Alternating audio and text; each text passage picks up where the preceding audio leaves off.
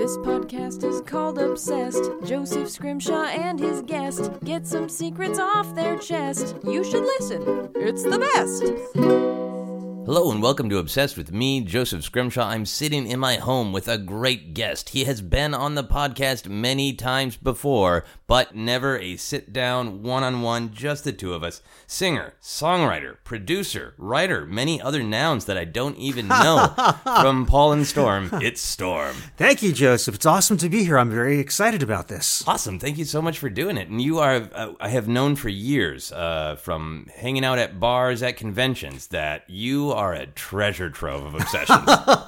Yeah, I think it's a survival skill that I do. I lock in on things and I just go deep on them. And I never lose any of these obsessions, but some lie dormant and some are much more active than others. Yeah, they kind of go up and down a little bit as you go. But that's always fascinating to me now, having done this podcast for years, where there's some people I ask, like, hey, would you like to do it? And they're like, I don't know if I'm really obsessed with anything. And it's always not true. Yeah. But like, you are in my minds, I don't have two minds, one mind. In my mind, you are a very classic nerd, which I mean in a positive way, which you are thoughtful and intellectual and have a fun side. And I think that all lends itself to being like, I'm going to get really interested in the crunchy details of something and have fun knowing a lot. For sure. Like if your brain is basically always on and you're interested in something and you tune it into a thing, for many topics, there's no end to how obsessed, how deep you can go on it.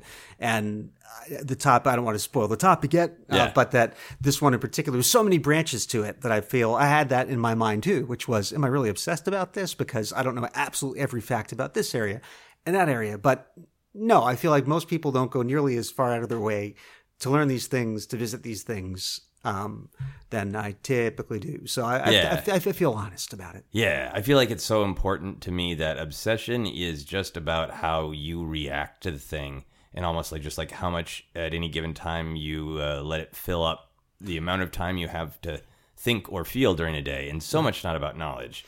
As we're recording this, I just finished competing in this Star Wars trivia contest, which I've done a couple times, which is this big live show. It's kind of called the Schmodown, so it's got this sort of like wrestling element. So there's a performance element of you're cutting your promos. And was the Force with you? The Force, well, I can't remember exactly when it's going to drop, so I won't say. Go check it out.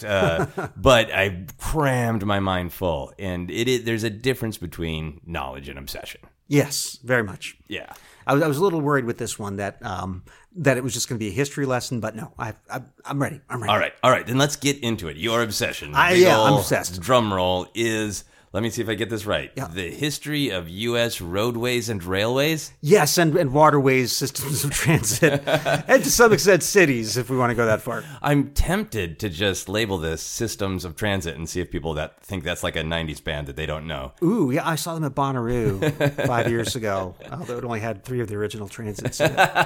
River wasn't in it at the time. River's moved on. He was getting a PhD. That seems about right. All right, so for your definition, what does this obsession mean? Okay, obsession in transit is when you are in a place, any place, you often take for granted the roads that are around you, why they are, where they are, the cities, why they're formed the way they are by these systems of transit, how they developed, why they changed, why they didn't change, thinking about it, and also seeking artifacts on that subject. Ooh, and seeking artifacts is great. Yes, and seeking out places. Or going out of your way, if in particular with roads. Okay. You have the choice of going on the highway, or you can take another 3 hours and travel a section of Route 66, for example. Yeah. You choose column B if you're obsessed. If not, you're like, oh, that's where Route 66 was. Great. And I use that example because it's one of the more famous of the old roads. Yeah. So now, when you think about this, your obsession, obviously you can factually learn, like, of course, this city is here because, like, for example, Minneapolis is there because of St. Anthony Falls, because it was a power source. A very popular reason to place a city in a place. Yes, rivers, right? I mean, anybody who plays any kind of board game, right, is kind of familiar with... Oh, sure, Carcassonne, you got the general deal. Yeah, rivers. But then I don't think that people think about, like, the same thing's going to happen when you come along and make a highway or a freeway that's going to cut through a city. It's going to go a place for a reason, maybe a socio-political reason, maybe a practical reason, all that. Do you find yourself, when you're studying that, putting your own value judgments on it or opinions about the realities that made those choices happen? I think I generally think of it as a puzzle. Okay. In that, especially whether you say a crossword puzzle or jigsaw puzzle, once you understand how the puzzle works, then you can sort of untangle what's there and figure out, does it match any of the usual patterns, what's unusual? And maps are common to all this entire obsession and coalesce around it. It's a physical thing that to me are like time machines. So for me, it's imaginative, it's a little bit intellectual, and that puzzle aspect, I think, is what I love so much. But not so much judging, except for in the case of things called like Lee Highway, which was named for Robert E. Lee. Okay. But as far as, that was a dumb place to put a city. Why'd you put the railroad there? Though for sure, once you learn about these things, there are a lot of dumb things that happen. Okay. Yeah, that's great. So when you get most excited when you see like maybe a road or even like a town and like, there's not an immediately obvious reason for it to be there, but you know from experience there has to be. Like a railway used to pass through here, or there used to be a resource here. Or a port. Two examples of that. I live in the Washington, D.C. area, and this is something very popular around the country, are rails to trails, where there were rail lines that were generally not main lines, as in the main railroads that carried freight across country, but regional lines or local lines that cut through a lot of suburban areas in particular, and that served mostly industry. There might have been some passenger service, but usually it was sporadic. And you'll be in a place and you'll see these very well manicured trails. And this isn't the start of the obsession for me, but it definitely feeds it. Wherever you are, you see these, and there'll usually be a small display about it. And then you start to play it out this building that is a very nice building that's practically in the woods. Why is this here? And then you might realize, because there used to be a railroad here, and this was a depot, and now they've repurposed it as a soft serve shop or whatever it is. These little things that crop up. So just be walking through like a nice trail, and then there's an old depot that's been turned into an ice cream.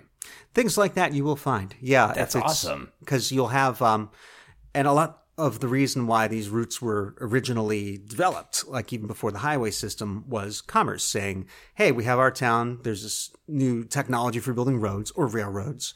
Hey, we'll give you a little money if you route that route through our town. Yeah. And it's kind of continued with these trails where you have the townships that realize this can be a resource that people will be attracted to live there or to visit, and that businesses would also be able to benefit and they see tax revenue. Yeah, yeah. You talked about where your obsession began. So you said it wasn't these trails, but do you remember where it began? Were you like is there an origin story? You're like a kid in the library and like, wait a minute. Two things. Transit.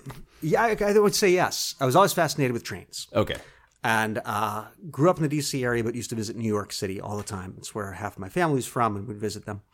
And I remember loving going on the subway. And this was in the 70s. So if you loved the New York City subway in the 70s, you really like trains. But there would be these, the elevated trains. The J train was the one that took me from my grandparents' house downtown, where you shouldn't go because you'll die.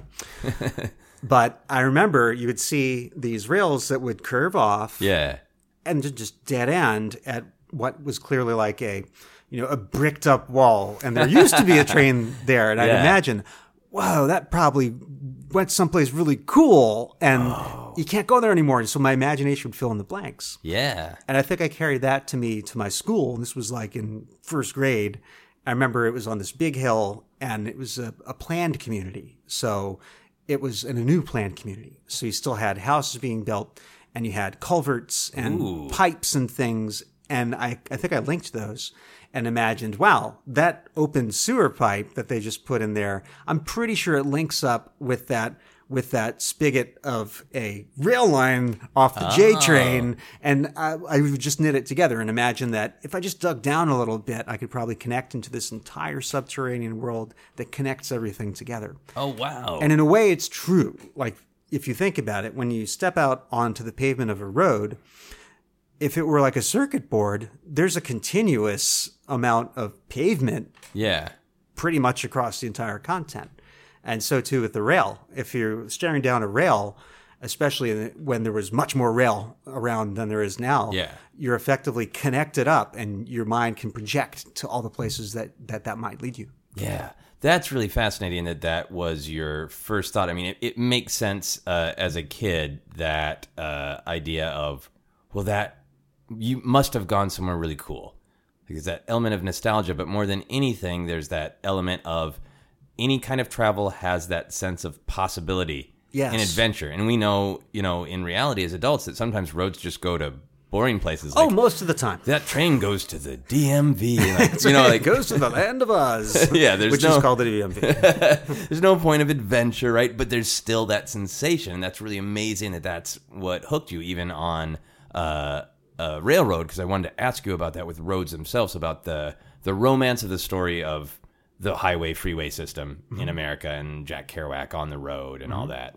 Do you think that is just like romance, that is just a level of mid-century propaganda, or from your own beginnings of adventure, do you feel that that's true, that a road, no matter where it goes, has that potential to go somewhere unbelievable and carries that excitement with it?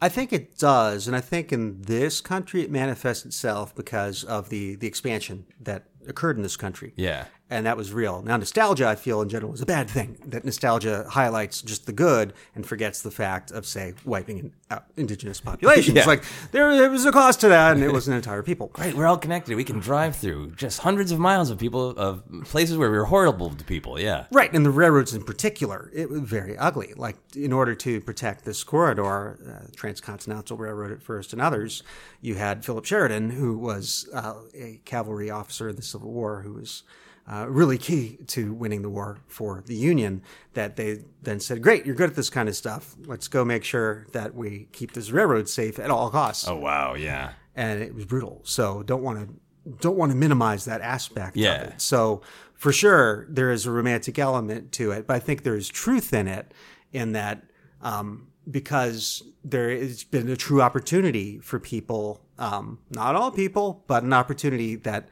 if you go west, young man, as the saying goes, that there is opportunity there.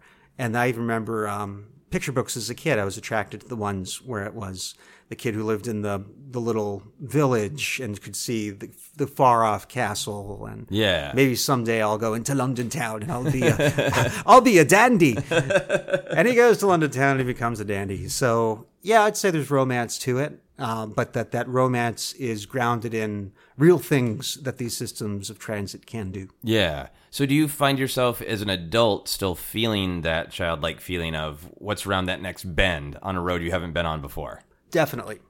And my Mrs. Storm and I, we seek out remote corners of the world as we're able. And that's something that we love to do is find these things. Like we went out to some friend's wedding out in Denver and decided we'd go to the Great Sand Dunes Park, which is like a 3 or 4 hour drive south of Denver. Okay. And along the route, we took the scenic route for that reason. We wanted to see where it led. And it led to a couple of very fascinating places that there were many more rail lines that went through the mountains for mining primarily. Ooh, okay. Including this one ghost town that used to be this thriving company town that was the place where they mined for molybdenum. When you hear of chromium steel, as in the song Allentown, chromium steel, that was one of the key ingredients. Okay. And this one mountain was where they got most of it until they found other sources throughout the world and started to do horrible things to extract it from those places. But you come around this bend from this road, and there's this display, and like there's half a mountain there because they just blew up the rest, basically, like a massive ass ice cream scoop, and just were like molybdenum. And there's still a facility there, but the town's gone, and it was a literal company town. Like the company put it there so that the employees would have a place to live because it's just in the mountains. And once they closed it, they took the remaining houses and brought them down the hill to like a regular town. Okay. That was there. And like, we're done here. We're done here, but you guys can still have your town here. That's fine. A little ways away from the mountain is where the actual town is now? There was a town that was there, and I cannot remember the name of the town. But yeah, there was just an established town that was there that had other business other than scooping out a mountain for its molybdenum. And that place is obviously not thriving now. It's not a big tourist attraction, the scooped out mountain? Well, no, and that's the thing is if you went by, I don't think most people even stop, and most don't. Yeah. But if you do, I feel like you're richly rewarded, and you get the snapshot into this whole world that existed before in that place. Yeah. And I don't feel like it's just backward looking because you see these patterns repeating. In that back then it was these mines, and you still have mining, and it's very important collecting these minerals. But this idea of you're finding this new territory and you're staking out, I feel like most of it's in the digital realm now. Yeah. But the pattern is still there. You create this infrastructure in order to harness whatever you're trying to harness.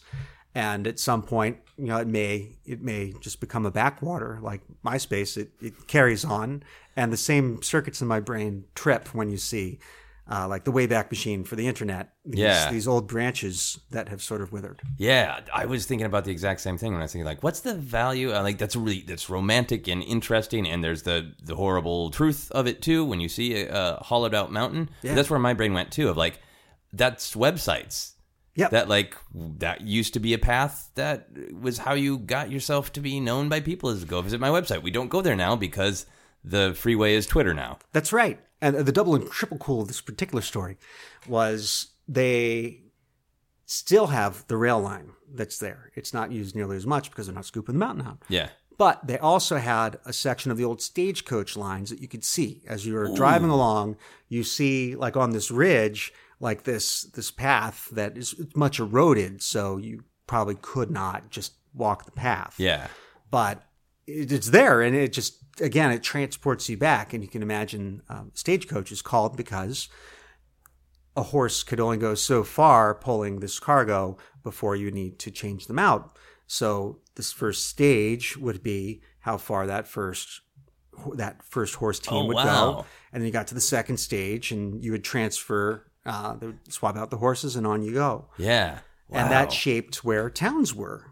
So because you had to have some infrastructure, like you can't just be like, okay, put the horses 20 miles from here. Yeah. You had to have a place to put the horses, to feed the horses. Aren't horses just hanging out? They're not Ubers, right? You, 12 horses, get up to the junction right now. Right, and that's not visible on a map when you're thinking like just, is there a river there? Is a railroad used to be there? That's like something that you need to be clever to put together, right? That this is placed within stagecoach distance. And in this case, we learned that from some of the exhibits we saw along the way. But if you really get into maps, you can spot some of these things sometimes, especially where old railroads used to be. They're often the interstate highways are often built along the same rights of way as a railroad for a very good reason, which is that a train locomotive can only climb so steep a grade. Okay. And especially the older ones, maybe 1%, 2%, maybe 3%, which visibly, if you're going up a 3% grade, you're like, I'm on flat ground. But to a locomotive, that's like, oh, I think I can. So when they surveyed for these railroads, they were looking, okay, how can we keep this at the level we need it to be, never cross this grade, and yet climb that hill? Yeah. So too with the highway, you don't want to have it be any steeper than you need it to be. But with highways, a car can climb a steeper hill than a train, and so you're making different choices about: am I going to, make it as straight as possible, which is the quickest way, or that require too steep a hill that would be too taxing or unsafe? Right. So it's going to bend by necessity, but it's always a fight. Yes, which is why if you're driving along a highway, like you'll see a railroad crossing back and forth, you're like, why did they just move straight? And it's because the train can't climb a 10-degree hill. Yeah. I have some more questions about that, but I want to go back to the scooped out mountain for just a second. It was awesome. Yeah, because it was so great. And I love talking about obsessions in lots of different ways, but I like it when you get down to like, it's fascinating, but then also how can I apply it to what's going on in life. And I feel like not only is it the sort of social media literal sort of travel, but I think that image of a bunch of people running in, basically like devouring a mountain, and then running away, is also like content now that we're so connected on social media. For sure. Like It's sped up now. Yeah, but it's it's sped the up. same thing. Like, yeah, so, and I think you can even see that with, like, specific kinds of entertainment. Certainly with a joke, if something happens in the news. Everybody runs in, hollows out the joke mountain. Yeah. And then it's a ghost town. You're like, why would anyone ever make that comment again? And that cycle used to play out over weeks or even months with comedy or Yeah. with movies, like when they were in the theaters, and that's where you saw them, and the movie would play all summer long and longer than that. But now the cycle is just so fast. Yeah, you're just scooping out that mountain. Scoop it. And then Find that goodness. build another railroad. All right, so it seems to me now that you started your adventure with that. Oh, man, where will this go? Yeah. And now your joy is in finding out explicitly where that road went and why. So it's not necessarily that openness of adventure, but more like, I solved it. It was a stagecoach. Yeah, but the adventure now is projecting back in time and forward too. Like I like to imagine, where would they put roads in Elon Musk's Adventures in Boring, where he's doing these tunnels? Like what are the ways that you can transit? Which it'll always be relevant until we figure out how to digitize our consciousnesses, if that's even possible. And even then, the energy will have to travel. That's somewhere, right. There will still be pathways. Yeah. I imagine so. It's hard to imagine it, but I said that with a lot of scientific authority. That's not at all. Into the future. I mean, like, I've seen CGI. Our energy will have to transfer. Yeah. So you feel like you're still going on an adventure of figuring out where it's going to go, like physically the movement of it. Yes. As well, like the kinetic energy of it, even. I would say the last time I felt that pure sense of I have no idea. We honeymooned in Alaska, and this was 50,000 years ago. And we did the trip where you go up to Denali, the park and the mountain. And I remember just having it's so vast and open. And there was basically one road that went in, and the road ended. And then it was just, you can go on foot after that. We did not. But that was my soul, my heart, my thoughts were all, I want to know. Like, I don't want a map. I just want to go that way and see what's there. I'm not a kid, and I don't imagine it's the land of candy and muffins. but it could be. Who knows what's in that mountain? So that was a fun experience for you to have, like, the road ended, and here is a destination, and it is a magical and impressive. And you can still get that. Like, we love to go hiking, and we will, obviously you don't want to just go out into the woods, so you're on a trail, but we'll always try to do the trail, the road less traveled, just going a little further if it's clear that it's something that has been traveled and you're not just going to end up in quicksand.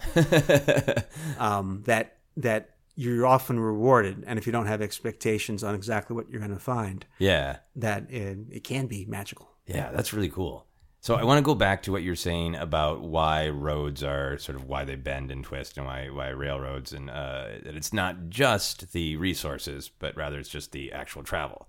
So how do you relate, like, our human choices about roads and railways with rivers? Because you also mentioned rivers. Yes. And rivers, if I might be being a dummy here, correct me if I'm wrong, like, they just go through path of least resistance, right? Like, physically, whatever. Yeah, that's right. The Earth wants to. The physics of water. And they're just they're gonna power through the weakest stone and carve out a space for themselves. Yep. Do you think? How do you relate that to roads and railways? Waterways and the ocean themselves, you can almost say were the original major transit routes. Yeah. Because back before you had technologies to do roads well, the obvious big exception is the Romans. Like, they saw the value of being able to dictate, the fastest possible route to get your troops and your commerce from point A to B. The best board gamers, the Romans. Oh my God, yes, you get all the building bonuses. But in this country, initially, because it was so vast compared to what the technology can do, just in clearing trees, that just took freaking forever. It's just you and whatever animals you can convince into doing it. And, unfortunately, enslaved people did a lot of that work. Yeah. But that, for all of those reasons, the waterways, though, there they are. And that is why they would cite the ports where they would, is where, okay, here is a safe place. You can put these boats and offload them. It's deep enough for these boats. And that would often be, that's your beachhead. And then different cities were founded for different reasons by different people with different objectives. Yeah. But as the history of the country went on, it became, let's push in further and further. And so that's another fascinating thing with waterways, ports at first, is there were all these different cities that have just disappeared, or cities that are still around, like Annapolis, that used to be on par with, say, Boston or really? Okay. Philly, but that as technology improved and they needed deeper draft boats, you couldn't do that in Annapolis. And that's a big part of why New York Harbor is still awesome, is that it's a very large, deep harbor when you consider all of it in New Jersey, although a canal actually played possibly the biggest role in New York City. But I've gotten away from your real question, which I've forgotten. Just rivers. How I think part of what I think about, like when I'm on planes and you see the rivers and you see just kind of how weird and twisty they are. Yes. You know that they're just plowing through. Being mostly a city person and beginning to learn the history, at least specifically of like Minneapolis, and I imagine it's the same in many cities, that sociopolitically the highways inside cities did the same thing, where they plowed through the place of least resistance. Yes. Financially or culturally. Yes, depending on the importance of what you're trying to get to. Yeah. But it was the quickest way on river, because you weren't going to spend all the time building a turnpike unless there was enough money to justify it. Yeah. But a river, you had these cities along the river, is relatively easy to get things one another compared to trucking them through. Yeah, I'm going to trucking them through the woods. Boat trucking, right? Yeah.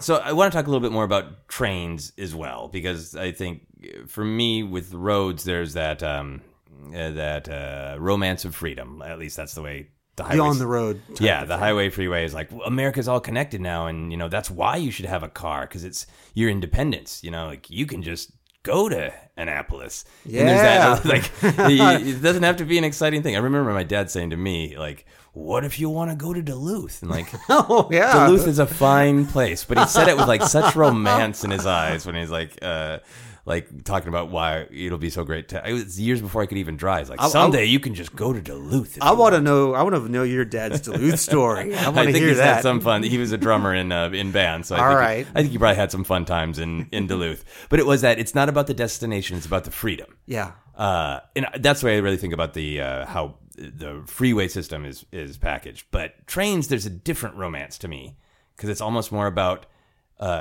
With not the commerce ones, but with the people moving ones, that it's about this, like, you're locked in this little ecosystem and a murder mystery might happen. Or it might be like, it's fancy that you had a steak like you can have anywhere, but you had it now on a moving train. Like, there's this different weird elegance and romance about commuter trains.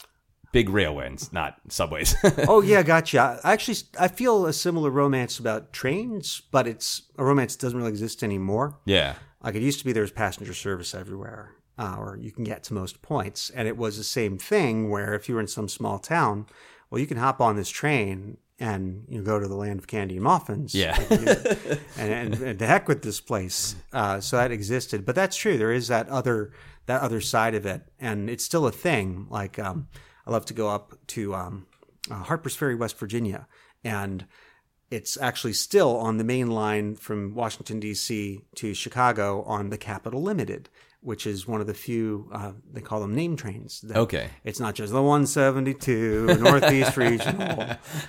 That there's still that romance of it and this idea that, oh, I'm on the Capital Limited. And right. It's entirely impractical and it takes forever, but it's the Capital Limited. And they definitely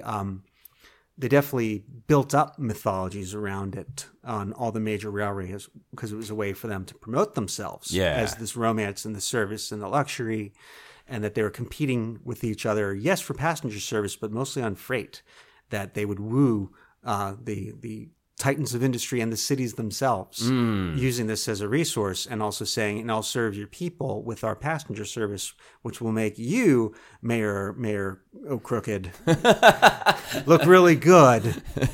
So I think there's maybe I'm cynical in why that whole world existed, and certainly the Orient Express, these exotic things, places you think of as exotic. Yeah. But for sure, there is something neat because, you're going to take the bus or you're going to take the train. The answer is usually I take the train. And unless you're in a car where you can just decide where you're going to go, there's a certain singularity to a train. Yeah. Where it's the thing. It's, you know where it's going to go. Yeah. It's going to be, there's a certain level of comfort you expect with it. Yeah. That, I don't think I have a point beyond that. Do you like the feeling on a train of you're going fast, you're going somewhere, there's that mystery of where are we going, what will we see out the window, but it is very limited sense of free will because you're literally railroaded. Oh, for sure. It's not that kind of free will. Yeah. But for me, it's like being in the TARDIS, where, especially if you've been on the roads between a place and another, like I go up to New York quite a bit on the train. Yeah. But I've driven that a ton of times, and you feel like you're in this little secret channel, and you're kind of bypassing the drudgery of the road. Yeah, and you get to see some new and exciting things. Yeah, and you're seeing into people's backyards, and it's flying by. And Yeah. It's like a magic carpet.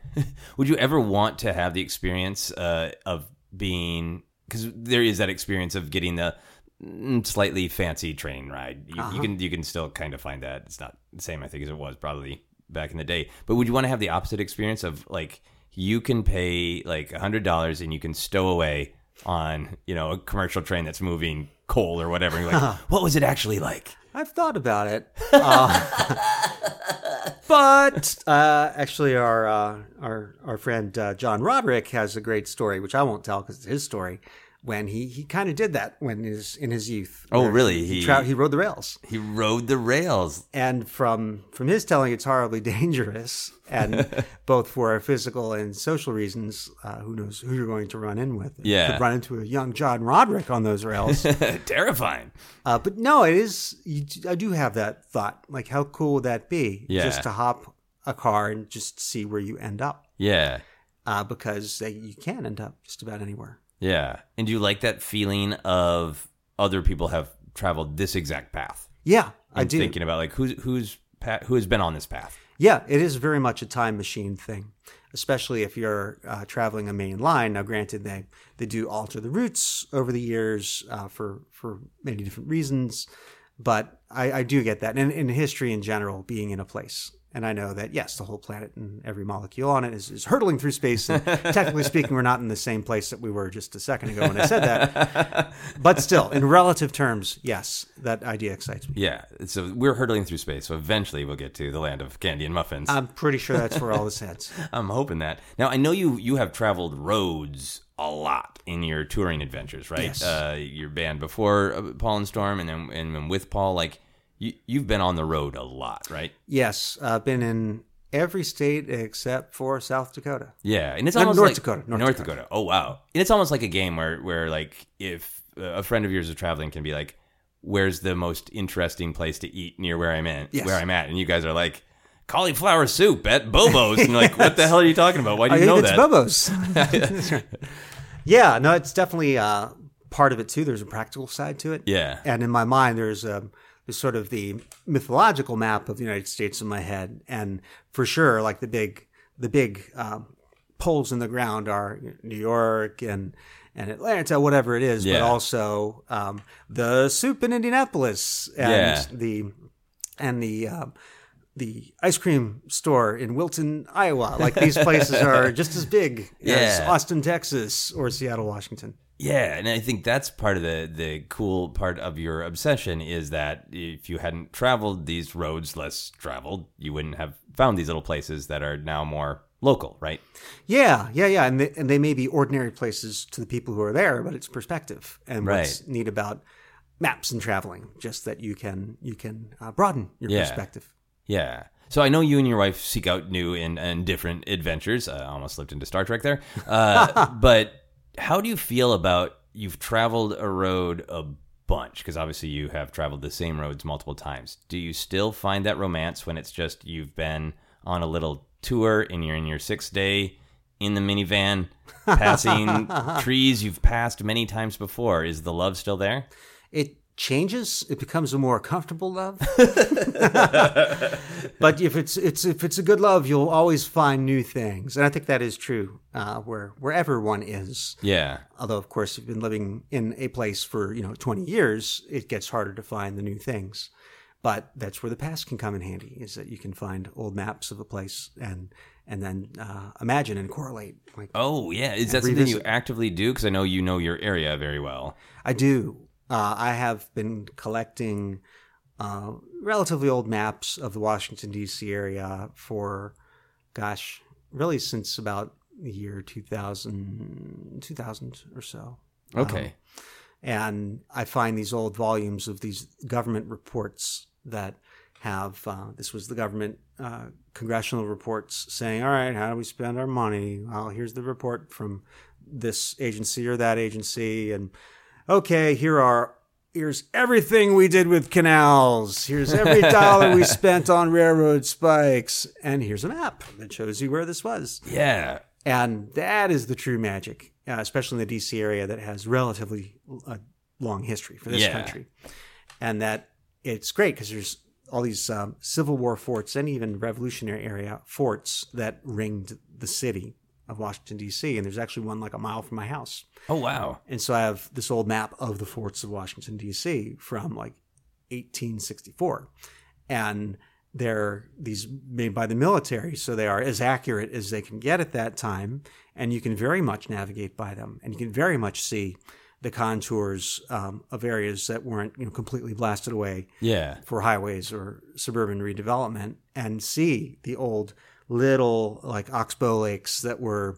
It was a little bit of a road once, and now it's just a parallel street where people park. Well, that used to be the original road. And oh, by the way, this entire stretch where these shops are, that's because there used to be a rail line that went up this road. Yeah. And you can see all of this and imagine what things were like. That's really cool. This could open up a whole thing that we probably don't have time for, but I'm curious. I dropped my pen in excitement. I want to know the basics.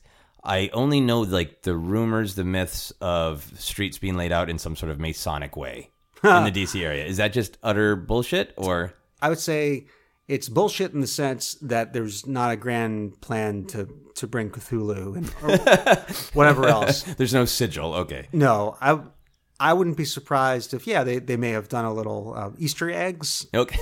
Really? Like, sort of great. Hey, we put this here because we could. But as far Freemason as hipsters. Like, if you see this, that's cool.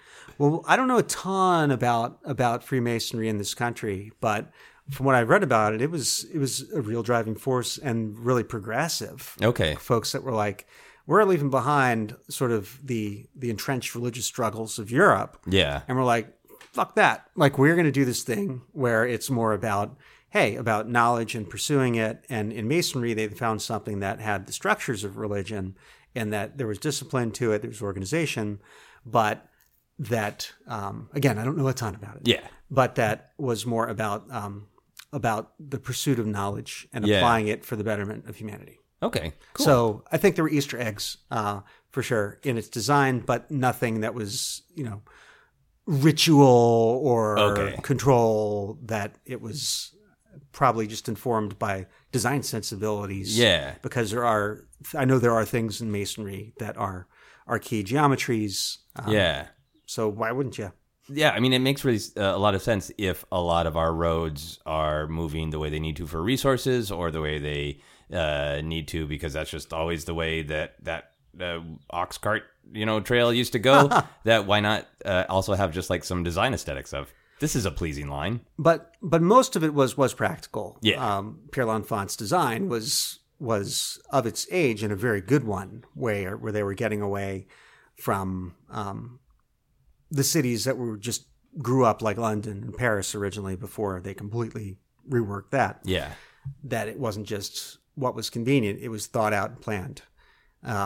And for its day, it was planned very well. Now, these days, because our technology moves so much faster, it doesn't work the same way. But no, there's some solid stuff. Yeah. All right. You mentioned Elon Musk, and I was going to ask about him anyway. And that is like the future of this obsession, right? He is boring underground. Yeah. And who knows what else he might have coming. Do you have opinions as kind of an expert on systems of transit, of how you think roads should be designed for the future, or paths? I think the idea of building tunnels is pretty brilliant. not as a universal tunnels everywhere. Yeah. It comes down to the same thing. Like the reason why Japan, Europe, and now China have these amazingly fast trains is they are as straight as possible with as little grade change as possible. Okay. And if you have cheap technology for excavating these tunnels, that means, sorry, folks listening, you can't see these hand gestures I'm about to make. But if you have a hill, traditionally what you would do is you would go zigzaggy around the hill or maybe get to a certain point and tunnel through. Yeah. And then on the other side, there might be a bridge because there's a valley on the other side. If you have cheap tunnel making, you can make those straw holes straight through. Okay. Through these hills and mountains in a way that keeps things very straight. Yeah. So I'm all for it. Do you lose a lot of the romance of the curve going around the river? Yeah, you will. But ultimately, roads, unless you're Frederick Law Olmsted, and my God, that's another obsession that we won't get into right now. And your point isn't just the beauty of the road. Then yeah, really the purpose is to connect. And as efficiently as possible. Yeah, and there's something to me about talking about like learning like bigger life lessons from your obsessions. Some of our roadways are, well, there was a reason it was that way. Culturally, we don't remember it. Mm-hmm. Detectives like you rediscover it, but we still just go that way because it's kind of the way we've always gone. Yeah. And like the Elon Musk type ideas are interesting because it's his chance to reevaluate and say, is it right that we are doing it this way? Should this road still literally go this way, or should it go a different way for some reason? Oh, yeah. Like most of the cities in the United States, there's no real reason they need to be where they are now, except for that we've invested in these places, and that's where the stuff is. And it doesn't make sense in my mind to abandon them. Yeah. You can make arguments about the cities that are on the southern edge, like South Florida, New Orleans, as the climate continues to change, as waters rise, as these places get battered, if it's worth continuing to invest in them. I think that's a valid discussion. Yeah. And if you have these technologies that can make it equally convenient to really get to where your resources are to have population centers, water, that's really the big one. Yeah. And in a world where we're not going to be able to predict the climate and where the resources are, being able to quickly say, okay, we're all going to live over there now would be very important. Yeah. So, right. So we have to be really mobile. Yeah. Like we should build cities that have like feet, right? Like the whole thing would lift up and it can just run over to the water. Flintstone style. There we go. Portable cities. It's not going to be roads anymore. There will be no roads. The cities will move. Listen, Elon Musk, build us a portable city. Have you ever, for yourself, applied any of this knowledge, these detective skills, any opinions or worldviews to not to how to travel, but like romance in your younger days, or romance with your wife now, or business decisions? Have you ever like applied anything to a different part of your life? I don't think directly, but I think that the mindset has served me, or it could be that this obsession is a manifestation of that mindset. And I think the word connection is the one constant there. Yeah. And the perspective that everything is connected. Yeah. In usually very literal ways, but figuratively too. And that maybe the connection isn't obvious, but that you will likely find it if you care to look for it. Right. And that's valuable, that you not write off things out of hand before you investigate and see if there really is a connection. And if there is a connection, just like, yes, I could build a bridge across that valley. Is it worth it? Yeah. That's fascinating. Yeah, because like just last night as we're recording this, my wife and I were studying up on the various California propositions where, we are in California, you get to just do the straight yes or no. Yes. And they're always written well. They're always written like they are the most logical thing of like, should we all pet bunnies? Of course. Would any monster vote? No. But then there's those, you have to dig for the stagecoaches is the way I'm going to think of it now after this. Of like, there might be a reason that is not at all immediately obvious that somebody wants this. And it might be a good reason and it might be a not good reason at all. Yeah. Look behind it. Yeah. Look what's behind. Yeah. The obvious. Yeah, there probably are layers. Yeah, because it all connects. And if it's something just about like, should school start at 7 a.m. or 8 a.m., you never know when that actually relates to something weird about immigration or something that you wouldn't ever think is directly connected, or you wouldn't immediately think is directly Right, and they connected. can be presented in a way that it seems like a no-brainer. Well, of course we want that. Yeah. But the person sponsoring it, they may have had some other motivation in framing it in a way that makes it seem benign. Yeah. So stagecoach your way through life. My final question for this main section: you know lots of obscure stretches of road. Yeah. If is there a stretch of road out there that you would like named after yourself? Ooh. Wow. Well, that's tough. Thing is, I wouldn't want to have a stretch that's already famous named for me. Yeah, you wouldn't want it to be Route Storm 66. No, because I feel like that's part of the mythology and the romance of the thing. Yeah. Is the names that have been attached to it. So I've never thought about this. This is great. I would say I would want it to be a new road. Okay. So maybe there is a new way of looking at our geography Yeah. and deciding how they're going to be connected. And I feel like needing to earn it, much like a Fremont, whose name is all over the West. Yeah. Who's known as the Great Pathfinder for his ability to survey and figure out the best ways to move through, like mountain ranges, or the best Okay. place to put roads. I would say I would want to earn a roadway Okay. that connected places in a meaningful way. Okay. So if Elon Musk just did a competition and said, "Here's a map. I want help from detectives out there. Yeah. What's the best path for my underground tunnel?" And you came up with a clever reason of this is close to this water source, blah, blah, blah. Yeah, Elon, I am more than happy to kick this around in my brain. It's already half happening anyway. I've thought about the geography of this country, where all of its key resources are. I've projected into the future about the possibilities of climate change, where the most stable areas likely to be, where the best areas for agriculture, where you'd want to mass people. So give me a call. Yeah, I think you've earned it.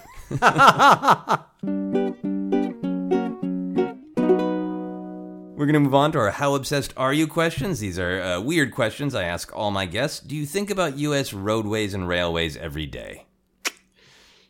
I'd say most days, in that usually I have to look at a map for some reason. I have to go somewhere, and Yeah. that usually grips me. Yeah. Okay. And just as a source of imagination, when you're in one same place, you help run the Joko Cruise. I shouldn't even say help. You and Paul pretty much produce the Joko Cruise at this point, right? We are one of 4 partners who co-produce. Yes. Excellent. Okay. So in that example, you're on a boat, you're moving, but you don't have a reason to look at roads and railways. When you're on a cruise for 6 or 7 days, does your imagination just take you to roadways and railways?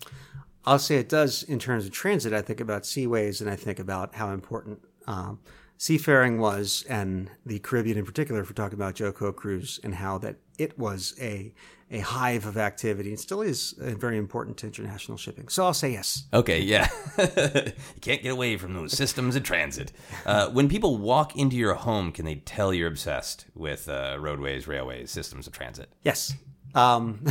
Yes. When you walk into my house, you will see a oil painting that Mrs. Storm found, I think on, I don't know, Craigslist. Okay. But of a steam train pulling up at night in some station. And then if you look to the left, there is a Wagner map from 1911 of the Washington, D.C. area, including where we live, that includes the railway that used to go up Route 29. Okay, cool. So yeah, you'd have a clue. Excellent. Good to know. Would you go to a 5-day-long roadways, railways, systems of transits convention? Gosh, I think it would depend on if it was academically skewed, fan skewed, where that skew was. Yeah. But I'd say I would be interested in Yeah. that. I have gone to, only once, but like a rail fan type thing. And that was a little too much for me. But I would say I would probably be interested. I think, I'm not sure what other people would be like who were interested in it. Yeah, that's really interesting. So you said rail fan. Yeah. And now, was it just that people were so intense about trading their knowledge? I think it's that most of them were like 70-year-old men, and I was like 25. That was the biggest part. That might have something to do with it. Fair enough. And what I was interested in, I don't think it was the same thing. Like, I've gotten to know, and rail fans it's amazing. It's an amazing community. Yeah. But I don't lock onto the same things. Maybe I will at some point. But it seems to be more focused on like the locomotives and their history and how they've been deployed over the years. That doesn't interest me personally as much. Yeah. But I don't know. Depending on how it was set up, I would say it itches my brain. It kind of scratches that there. But a 5-day convention would give you some pause. Like, I don't know what this is. It probably would, I guess, because I don't know what the format was. But I'd say, if I had infinite time, would I plan a 5-day convention? I would love to do that. And then it would be about the things that I want to talk about. Paul Olmsted and Robert Moses and the interstate system and canals and all the rest. People could cosplay as different maps. Yes, you cosplay as the Erie Canal. It's a long costume. Oh, yeah, that'd be great to have those angry panels. Which is better, roads or canals? Let's fight. Well, I'm not going to get into it, but railroads and canals. There's the B&O Railroad versus the Chesapeake and Ohio Canal. I'll leave it at that. If you got stuck in an elevator with 4 strangers, would you bring up systems of transit? No. Okay. Why not? What, is it a private thing? It's not private. I just feel like it's not... It's esoteric to the point that it would be very weird even if someone were interested in it for you to just bring it up. That said, I do find ways if I'm in a place, especially if we're being tourists and there are tourists around, that if we engage in conversation, I'll often just put something out there to see if it lights someone's imagination in that way. Okay, so you in order to engage with other people, you need them to be in a place where they would be physically close to actually going on that adventure. Or at least some context for saying it. Okay. Like I feel like a regular fan type thing and other things I'm interested in, I might. And I guess I'm not gregarious like that anyway. So that might be the bigger part of it. Okay. Yeah. And you're a problem solver. So you would be pretty focused on the elevator situation, I would imagine. Oh, certainly. And certainly if we were stuck in it, know, I'd apply my knowledge of maps. Yeah. If I had my Zoom, I would just start doing podcasts. So what do you like since we're stuck in this elevator? Welcome to Trapped Podcast. Trapped Elevator Podcast. Trapped in an elevator. Elevator action. Yeah. Would you buy and wear underwear with your favorite old maps on them? Yeah, I think I would probably wear. I just love maps, like of the New York subway system. Yeah. I would buy. Yeah, if anyone wants to send some underwear that's the New York subway system, I'd wear that. Is that a way you express? Now I know you to wear specific things on stage, but that's a presentation. Yeah. But the underwear thing is fascinating to me. That's a big market of.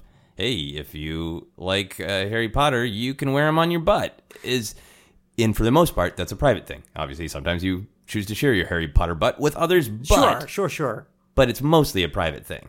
I generally don't express myself through undergarments, but it's the sort of thing where I have been given things or found that I've never sought them, but I have a few items that are not just your workman undies. So for sure, it would be a place of honor if I were to wear transit-oriented underwear. Yeah. And I would. Yeah, sure. So just getting up in the morning, like maybe even if you knew you had like a stressful day, and you're like, but it's system of transit underwear day. Give you a little boost? It would be a little boost. It would, especially if I were traveling. I do wear. I have a shirt from Lost that has the number sequence. 4, nice. 8, 15, 16. And I wear that whenever I fly out from home. Oh, really? Because I think it'd be so cool if, like, there were an accident. And it wouldn't be cool. I want it to happen. You don't want an accident. But if it did, like, it would blow the mind of that safety investigator to come across a body that had the Lost shirt. If it survived. Even in the possibility of an accident, you're entertaining. I want to entertain, yeah. The last thing I did was entertain. I wasn't even aware of it. That is awesome. Now, I know that you are generally an even-tempered person who doesn't get into online fights, maybe debates. I avoid them where I can, at least fights, yes. Yeah. Would you ever rise to the level of fighting online about this topic? Yeah, I could see where I might. If I felt like someone were saying something about that was just so not just wrong. I don't feel like you have to always correct things that are wrong. I'm not going to troll Wikipedia. Yeah. But if it were a wrong that were harming people, I would. In the case of transitways, you can harm people if you're really spreading disinformation. Yeah. and if it were done in a malicious way. Yeah. Of course, I like to take an approach that is more constructive, and to de-escalate. Yeah. And if you're dealing as I don't remember who, but Paul inherited this saying called "You can't argue with crazy." Yeah. But if there's someone who can actually be reasoned with, absolutely. Yeah. I'd go to the mat for that. Okay, cool. Have you already done this, or would you write a song about systems of transit? I've thought about doing that because there aren't many. Well, there are. There's King of the Road, Get Your Kicks from Route 66. Yeah. And there's a Traffic Jam, which is a little less romantic. But there aren't in modern times. I don't think that people feel a lot of romance about travel. Yeah. Because now the way that people get from point A to point B, by and large, if it's major romantic travel, is air travel. Yeah. And ain't no one gonna write a romantic song. It'd be fun to do it in an ironic way. Yeah. So I'll say maybe. I might. Yeah. Oh, I would love to hear it. Cause Fountains of Wayne, they write airplane songs, and it's exactly what they should be in this day and age. Yeah. And now, have you lost all, this is a side question, but have you lost all romance of flying? Like, I always get a window seat whenever I can. Yeah. And I try to remind myself, as much drudgery as this is, as, kind of gross as the TSA sort of authoritarianism can feel sometimes, I still try to keep this spark of, like, when that giant metal bird I'm sitting in first pulls off the ground, to still have some, like, connect back to some, like, childlike feelings about it. I still do every once in a while. Thing is, I've flown an awful lot in the past 10 years, and a little less in the past year or so, which is nice. But that, I haven't lost it entirely, because I grew up primarily in the 70s and 80s when there was still that jet set thing happening. People still dressed up to fly, and that an airport there was a certain type of elegance around it, which has all been ground to dust now. But for sure, I still feel like there's something there. Okay. If there is some sort of new system of transit, a roadway or a railway being privately funded, there's no government involvement other than permissions, would you contribute to a GoFundMe? If you're like, that's the road, that's where it needs to be, for some reason Elon Musk is asking to crowdfund it, would you contribute? I don't think I would, unless they had created a technology that made it scalable, that those type of contributions would be meaningful. Yeah. And a little bit more of the history before the interstates, and even before the national numbered highway system, which was like Route 1 and, all those. There were these named routes, these routes that were promoted by cities that wanted to say, okay, we have all our muddy roads, but what if we connect them up for all these people that have automobiles, and that this will bring prosperity to our town? Yeah. Work to a great degree. And in that case, the technology didn't cost so much that they would take up collections to say, hey, if we raise enough, we'll be able to bring this road into our town, and it'll do good for all of us. Yeah. So if there were a technology that were equivalent to that, I would say yes. Otherwise, I feel like it is absolutely a government's place and responsibility to do these massive things in a way that will benefit all people and not skew it. Okay. Yeah. So you're GoFunding by paying your taxes. Yeah. Yeah. I'm cool with paying taxes. Yeah. Yeah. And I pay a lot of them. Well, thanks for the roads. You bet. Would you name a child or a pet after a specific road or railway? Yeah, I would. Yeah. The Chessie system, which was the C&O Railroad, that they had Chessie the cat, which was their mascot, and really? in their logo as well. They had a kitten, kind of napping on a towel at this angle. And growing up, it didn't scan that way to me, because it was originally like a Norman Rockwell type painting. But then for the logo, it was a line drawing, and it didn't look like a cat. It sort of looked like a maimed cat stepping with one leg, and I didn't interpret it as a cat lying on its side. But yeah, I might name a cat Chessie. I'm really more of a B&O guy. They didn't have a cat, which makes them inferior in some ways. Yeah, yeah. So, were you mystified by that logo as a child? Of like, why did they make that choice? Same as the U.S. Postal Service logo, which I know it's an eagle, but the way they used to render it, it looked like a stern head looking down, going, you must bring the mail exactly this way, or it will not arrive in your chosen place. It's like Sam the Eagle, but not even an eagle. And not even fun. Not fun, Sam the Eagle. So maybe my visual interpretation as a child may have been a little wide-ranging. Okay, but that is amazing that you have a cat to pull out of your mind. Like, yes, well, I might name this cat after this cat. Jessie, sure. Here's a final how obsessed are you question. If you got to travel a roadway or a railway or even a seaway that you never thought, oh, wow, I'd be able to travel this, but you had to ride next to a bear, would you still do it? Is the bear buying the drinks? Yes, I let people fan fiction this question the way they want to, make their own headcanon. Okay, is the bear free range in it, or is it a wild bear just like, I'm a bear, and, who knows, I might do some crazy shit. Yeah, let's say it's a little Chewbacca-like, where it's roaring, it looks scary, but then it randomly brings you a martini, and so you don't know what to do. Trust this bear, this strange, roaring, fearsome bear that is also bringing you a martini.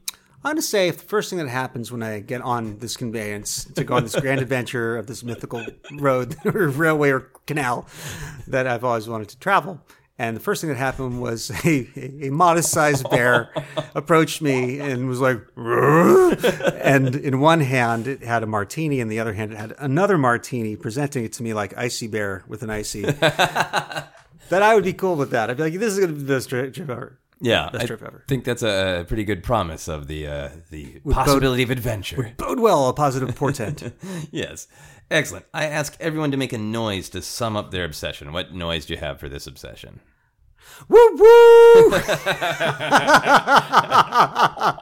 all about the trains. I like road planning. It's all about the trains. Yeah. Now I like imagining you discovering something, like you're just like in a library doing research and you go, woo-hoo!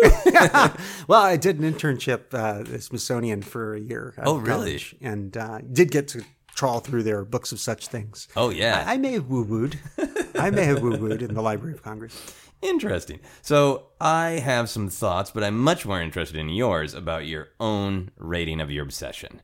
Let's just say from 66 being the highest, 1 being the lowest, between 1 and 66, how obsessed are you? I'm going to go 51. 51. Okay. Yeah. Because for sure, it's something that I think about frequently, occasionally deeply, and I do have some artifacts that reflect that. But it does not consume me. Yeah. Sometimes I do go out of my way, but it's not like every surface of my house, everything I write. It's certainly not that deep, but it's pretty pervasive. Yeah. I think that's good. Yeah. I think it definitely has to be high, and that's good. 51. Yeah. And it definitely touches on a lot of my other obsessions. Yeah. So it's sort of this is kind of a convenient way to bundle a number of them. Yeah. I mean, that's fascinating that you have an obsession, that your own relationship with the obsession sort of makes sense with what the obsession is that it is literally movement, and being obsessed with roads is naturally leading you to your other obsessions. Yeah, and the city design is another one that is intertwined with this. Yeah, and specifically Frederick Law Olmsted landscape architecture and national parks. But yeah, they're all literally and figuratively interconnected. Yeah, that is awesome. I want to have people be able to find you on social media and anything else you want to plug. Yes, so my primary is with Paul and Storm. We are a music comedy duo, but do so many other things. You will find us at Paul and Storm on Twitter and Facebook, and our website is Paul and Storm. Just Google that, and you'll find most of what we do. Yeah. Very, very it's still unbelievable to me. We are writing both comedy and music for the current seasons of Mystery Science Theater 3000. Awesome. So please watch that on Netflix. Watch that on Netflix. Mystery Science Theater on Netflix. And then very excited. I'm doing most of my work as comedy, but I'm doing an album of non-comedy power pop bubblegum. I call it Power Gum songs under the name Sidecar Astronauts. So kind of transit-oriented. And that is something that, thank you to all of my Kickstarter backers that I'm hoping to have out within the next couple of months. Okay, I love that album. All the songs that I've got a chance to hear, I think it's so great. And your enthusiasm for this genre that clearly combines lots of your musical interests. Oh, yeah, it's a platypus. Yeah, and it's so clear, and the songs are just they're very joyful, and I do think now is a time in our world where we need to drill down and focus and ask those important questions of why is this here, but we also have to just be like, That's right. Let's have some fun. Got to jump around a little bit. Yeah. So thank you very much, and I hope many other people share your opinion. We'll make it happen. Here's some quick plugs for this show, and then we'll get on to our final questions. You can follow me on Twitter and Instagram is @Joseph Scrimshaw. You can follow Obsessed Podcast on Twitter and Facebook is @Obsessed Podcast. You can also check out the Star Wars podcast I co-host that is called Force Center. For info on all my upcoming shows and comedy albums, you can check out my website at josephscrimshaw.com. You can also support Obsessed by backing us on Patreon. For as little as $1 a month, you get access to our monthly patron-only bonus episode where my wife Sarah and I talk about something we are obsessed with in the moment.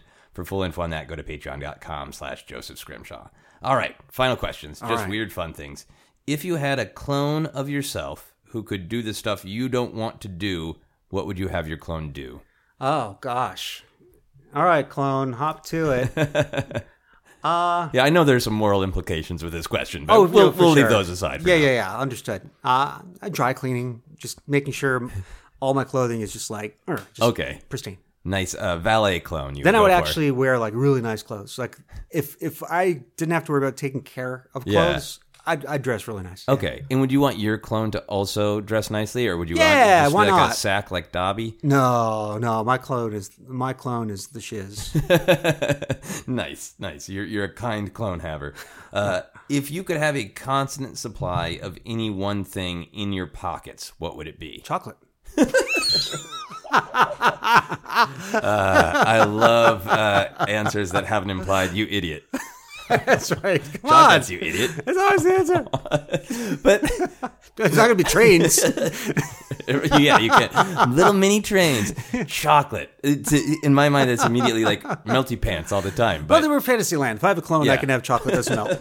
That's right. So now that's how people can picture Storm. He's kitted out in the fanciest, sharpest suit, and there's chocolate in every pocket.